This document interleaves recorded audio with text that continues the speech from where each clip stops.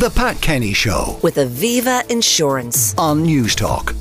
The Cabinet is to be presented with proposals for a new flood compensation scheme, which would see businesses able to avail of up to €70,000. Now, it comes after areas of County Cork and Waterford were hit with severe flooding, devastating businesses and residential areas. So now, with several weather warnings in place across the country, we want to get the latest on what's to come and if similar flooding might be in store in the week ahead. We're joined on the line by Alan O'Reilly from Carlow Weather. Alan, good morning. Good morning, Pat. So, sometimes it's the boy who cried wolf and people complain, oh, we had a warning and nothing happened.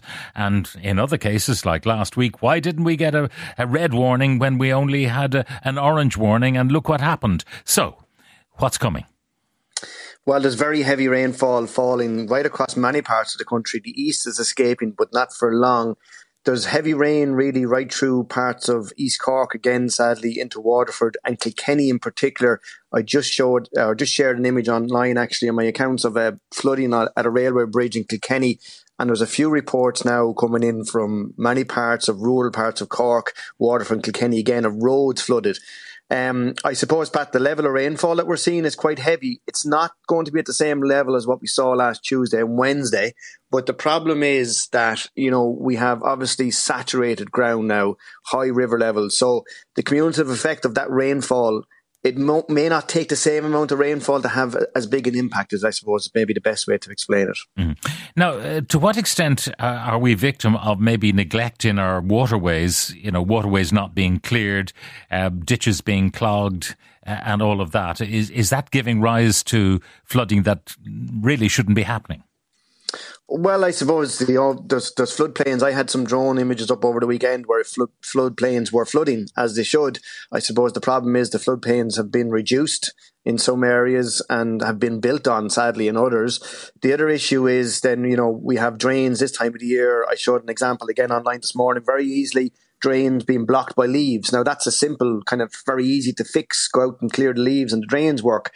But obviously, the bigger issue with drains as well is that their silt builds up over the summer and maybe they're not getting the maintenance that they all need to get. But it's the volume of rainfall too. That's the big issue. The climate change has made the warmer air holds more moisture. We've had a very wet summer and now we're seeing these very heavy rainfall episodes. And unfortunately, last summer we got away fairly well. The autumn wasn't that much at all. There was no flooding last year. So climate change doesn't mean that we're going to get these type of events every year. It means when we do get them, they're that bit more extreme, which is why people, are saying in Middleton that areas that had never flooded before are flooding now.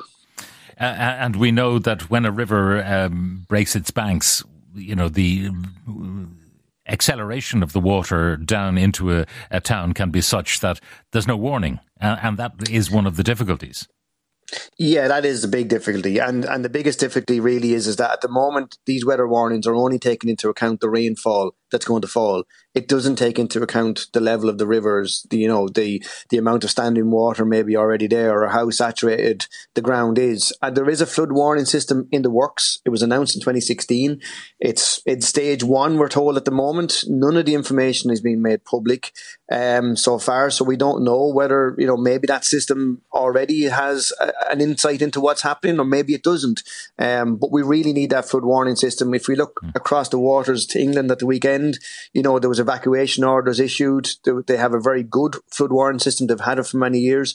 So really, we're going to need that system and we're going to need to adapt. And people that are in areas prone to flooding, will need to have flood plans in terms of, you look at people that have fire plans. If your house goes on fire, what do you do? If your house floods, what do you need to do? And that's the other problem, Pat, is that we need to resource the firefighters and the civil defence and all these that come to the rescue because, we don't really have a proper flood response. It's very much relying on these voluntary, often at times, or reserve people to come up and to put the shoulder to the wheel. Do we have adequate mapping of the areas that are prone to flooding? That's in the works. There is some info, in fairness to the OPW. There are flood info maps and waterlevel.ie does show there's a lot of river sensors.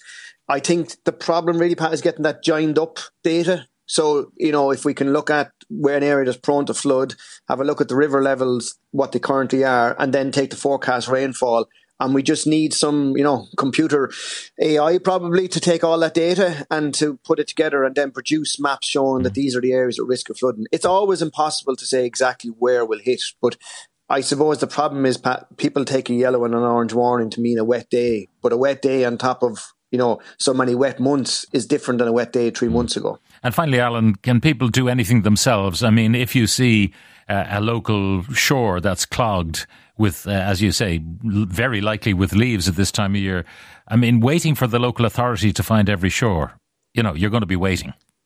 Absolutely. And it doesn't take, a fork, a rake, just pull the leaves away, let the water get away. And really it's that simple at that level. And the other thing is maybe making sure that there's a homeowner next door to you that mightn't be at home and say, listen, the water levels are rising. I'm a bit concerned. Can you get home here and see, can you do something? Because a lot of the people, that thing I heard last week a lot was, if we had known, we wouldn't have stopped the water coming in, but we could have protected our valuables. We could have lifted things up and moved things to make sure that we didn't get destroyed as badly as we did.